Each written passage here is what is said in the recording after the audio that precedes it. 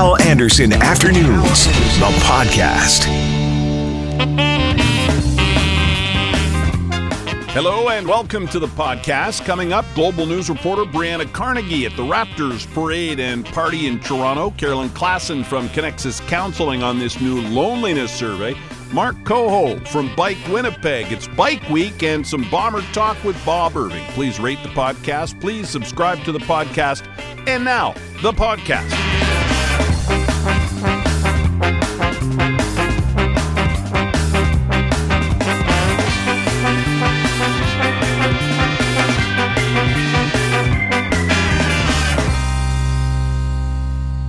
Let's talk to her right now. She joins us live from this parade in Toronto for the Raptors.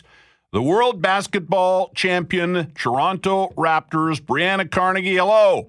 Hi, Hal. Hi, set the stage for us there. Right now, there is a viewing party that everyone is watching as the parade has passed by here, and there's a lot of families. There's probably about 3,000 people where I am. That's not even the busy part. The busy part is Nathan Phillips Square, and they have had to completely block it off. The city of Toronto has blocked it off because overcrowding is a huge issue. They are at capacity. So now we're seeing all the fans come over our way at Coronation Park.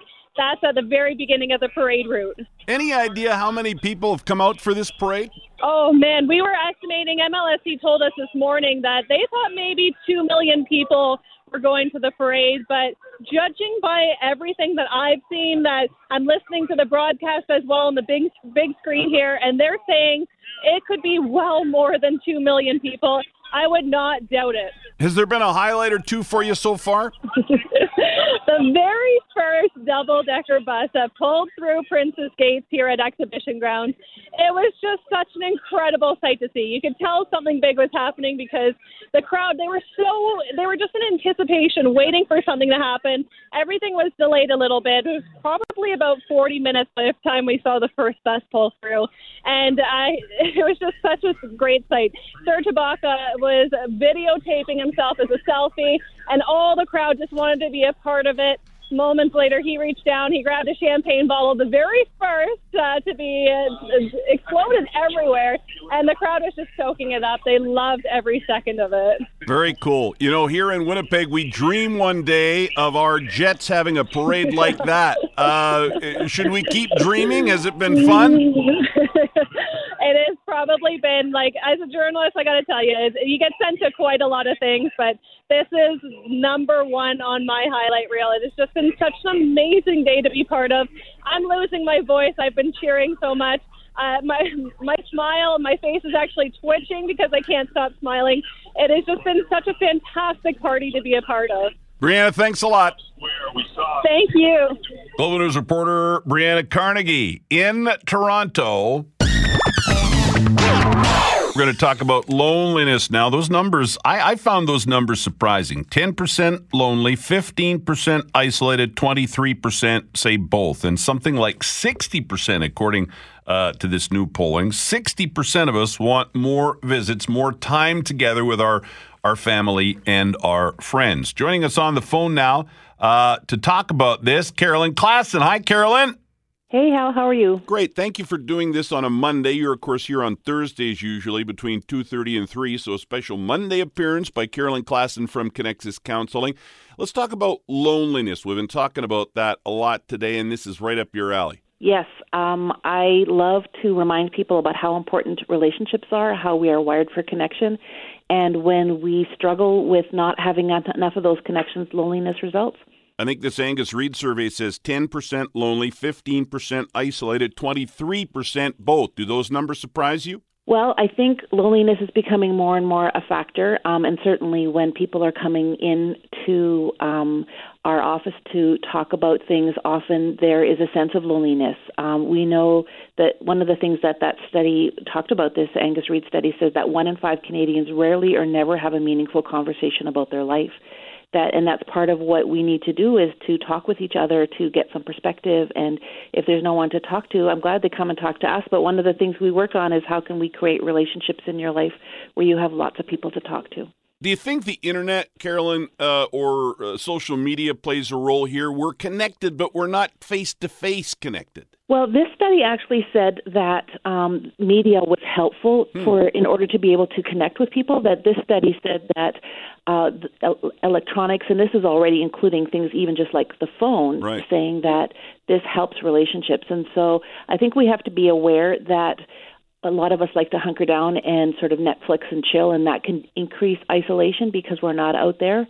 But that often technology is a really good help to arrange for conversation and to allow for conversation when people can't get out of their homes. And so what do we do then? Do we reach out more to people in our life and make sure they're not lonely, not isolated? Is that the key? Yes, we need to find ways of connecting with others for sure, that we recognize that when we reach out, not only do we get the benefit, but the person that we're speaking to gets the benefit. And that means connecting with people who are lonely, that we know, and also doing things like volunteering. We know that right now only 1 in 5 say they volunteer in their communities. And only 21% say they go to live events like music or theater shows. As we go out and we engage with others, as we seek to help others, the life we change just may be our own. And Carolyn, while I got you, I want to talk about this 14-year-old boy that was killed in Oakbank yesterday. We don't know the details. We know it involved a train and he was on a dirt bike. But I just wanted to take a moment to talk about the devastation caused to a family by the loss of a child. Just speak on that. We've talked about it before, and I think it's important the day after this tragedy to touch on that. Well, we know, speaking as a parent, I know that it's every parent's worst nightmare is to have our child taken from us.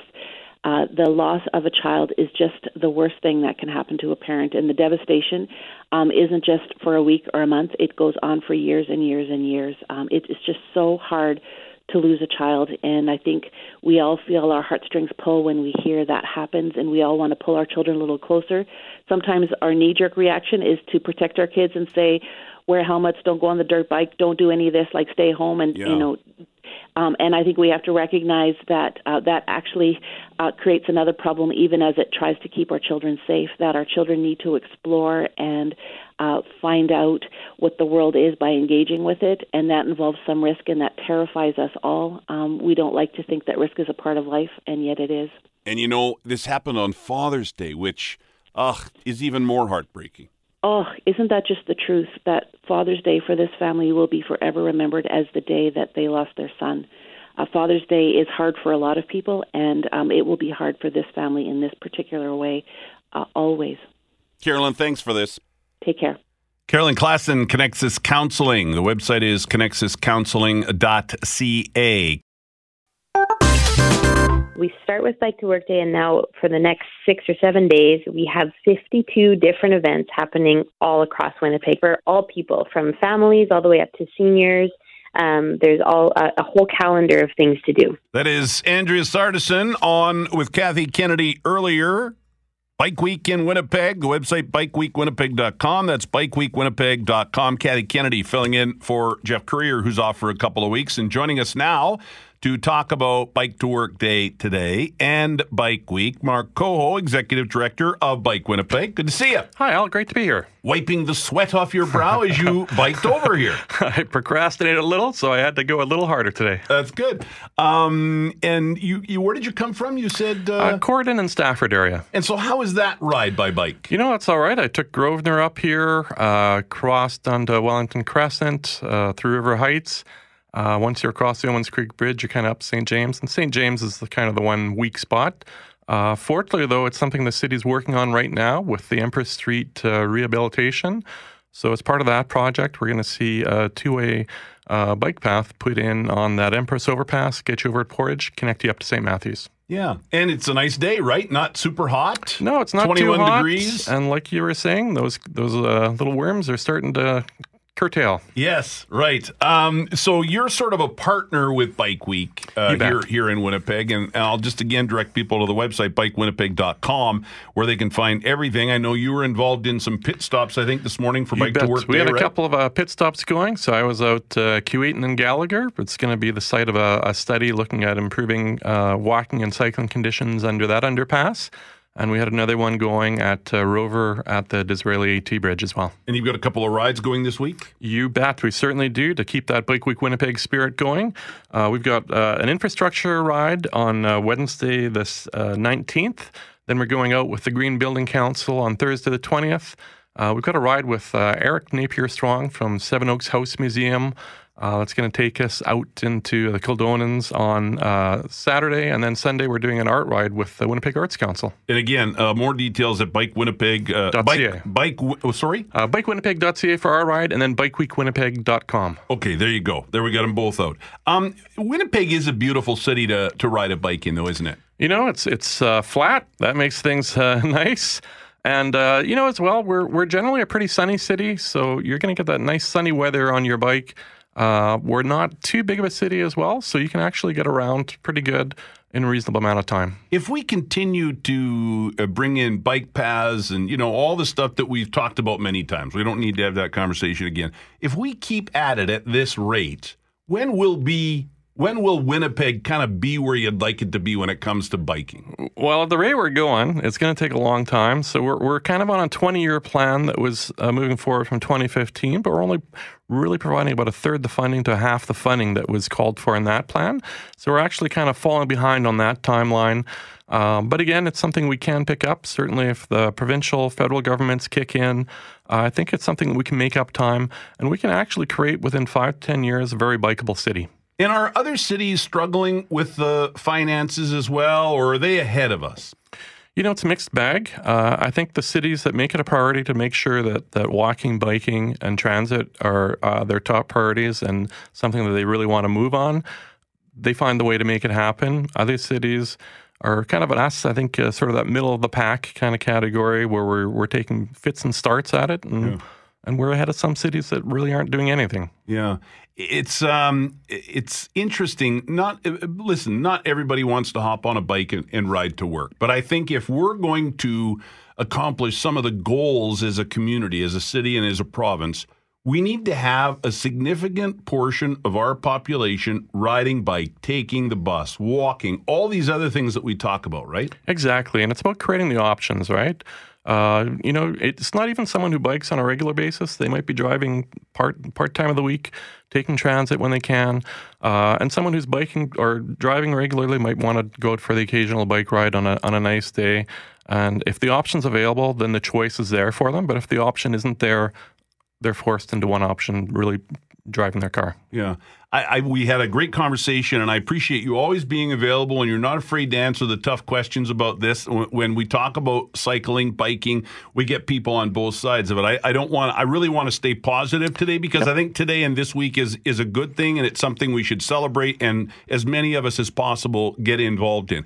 But the people out there that say, I would ride my bike, but I'm worried, I'm scared. That's a big hurdle chunk we have to get over. It's an absolutely huge chunk, especially the major fear people have is some of those larger roads with the traffic. And certainly what we've seen from a number of other cities, and even here in Winnipeg, where we've put in protected bike lanes, that's a level of comfort that makes people feel safe and secure. And it's the type of facility that really gets people encouraged to bike and gives them that option then. Yeah, and a lot of stuff going on Sunday. Again, I'll give this website, you give yours. BikeWeekWinnipeg.com, BikeWeekWinnipeg.com, and the other is? We're BikeWinnipeg.ca. If you just go BikeWinnipeg.ca/rides, you'll find out all about our rides. Yeah, and all kinds of stuff happening on Sunday. I'll play some audio, actually, from that interview Kathy Kennedy did earlier. But thanks for coming in, and happy Bike to Work Day and Bike Week. Thanks, Al. Great to be here. And Nichols back to pass into the end zone. He's got Wolotarski wide open. Touchdown. Blue Bombers. Drew Wolotarski, a corner route, and he was wide open. Yes, from the game the other night. Our Bombers win the first game of the season. Wolotarski had a couple of touchdowns, actually. I think it was 2. And then Coach O'Shea, after the game, talked to Bob Irving here on CJOB, and Coach sounded a bit dissatisfied with the game. I wish it didn't feel this way, but there's just a lot of work left to do. It wasn't a clean game, you give up a return touchdown, you take some penalties.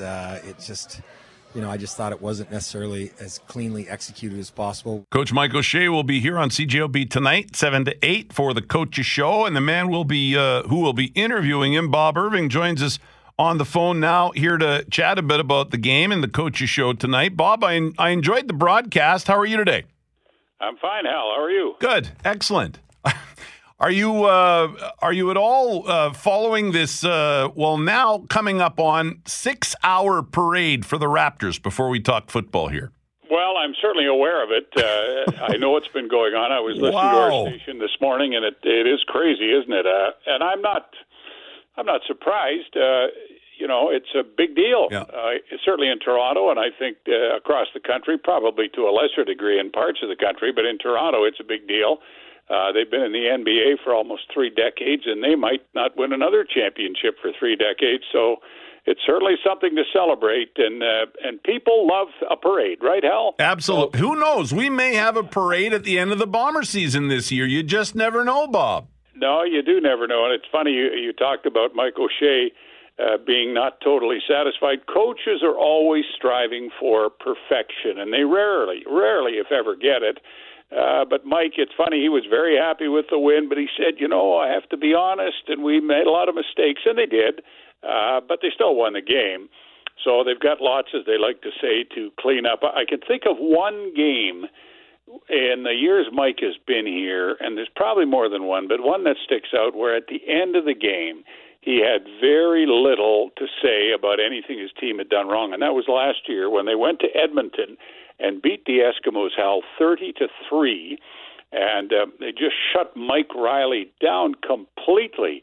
And as I recall, Mike could find very few, if any, flaws in their performance that night. But they had some things go wrong the other night. The 108-yard kick return, you never like to see that if you're a coach, and that can cost you a game, that sort of thing. So that's an alarm bell for him. And then Mike's always upset about penalties that his team takes, especially when they're kind of of what you'd call the needless variety, and there are sometimes good penalties, but they had probably a few too many of those. So what did we, other than those mistakes, and I think that's common at the start of a season, right? They clean this stuff up and it gets better.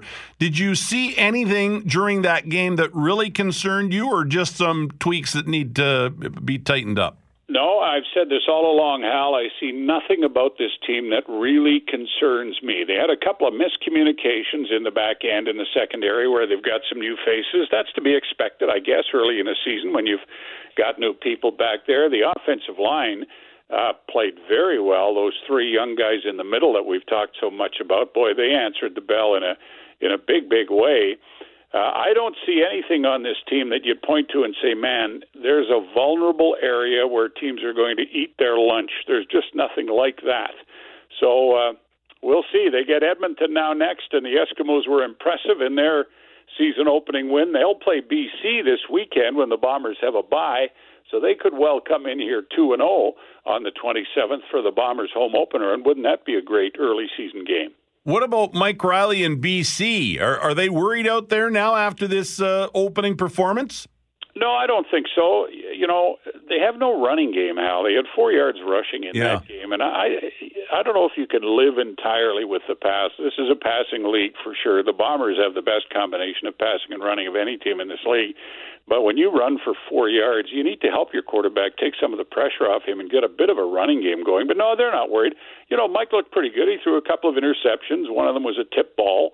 But he threw for over 300 yards, and they moved the ball reasonably well. They have a lot of new faces on that team. So, I think their coach before the game said to us that, hey, we'd like to start fast, but we understand we've got a lot of change here, and it could take a little bit of time for us to mesh. So I think it's way too early for them to panic. So what about tonight, Coach's Show, 7 to 8 here on CJOB? What will you be focusing in on with Coach O'Shea? Well, I'll see if I can get Mike to explain what happened on that kickoff return, that 108-yard kickoff return by Brandon Rutley. And he could probably go into some real football jargon that would be hard for people to follow, but I'll see if I can get him to break that one down for us.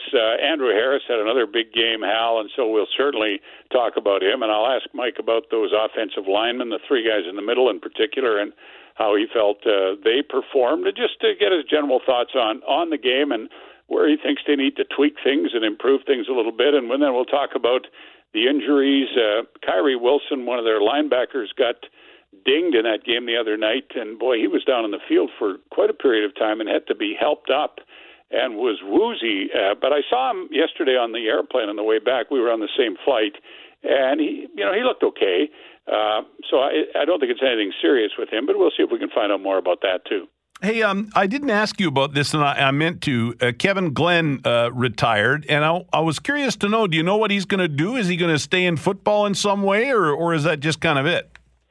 Well, he owns a couple of Tim Hortons franchises. I know that for a fact, and those are moneymakers, Hal, Yep. I think, aren't they? Yeah, I think so. So I don't know what Kevin's plans are. He's never, ever expressed an interest in coaching to me. That can change when players retire and they miss the game. You know, I suppose he could go down that avenue. I'd be a little surprised if he did. I just don't see him as the coaching type. But he's kind of been smart off the field and got some things going away from the football field. So I think Kevin will be all right. And talk a bit about Kahari Jones here before I let you go. He's got an opportunity. An opportunity. Boy, what a challenge in Montreal. The team is being run by the league. It's owned by the league right now. They're trying to find some new owners for the Alouettes. They fire the coach on the eve of the start of the regular season and call Kahari in and say, hey, Kahari, how'd you like to be the head coach of this team? Good luck, pal. Yeah. Well, we'll see you in November. They got issues in Montreal, both on and off the field, Hal. So I think Kahari's walked into a very, very tough situation. We all know what a great guy he is and what a hard worker he is. And, you know, anybody who knows him wishes him nothing but the best. But boy, oh boy, he's got some challenges there. Bob, I will let you go. I guess you'll do the coaches show tonight with Coach O'Shea here at 7. I guess you get a bye week too, eh? Yeah, maybe a little golf, a little time on the beach. Hal, what do you think? Yeah, sure. You deserve it, Bob. You've had a tough year. You've had a tough season so far. Well, I don't know about that. It's early. It hasn't been that tough, but yeah, it's always nice to get a break. Yeah, absolutely. Bob, thanks for doing this. I appreciate it. Okay, Hal. There he goes, Bob Irving.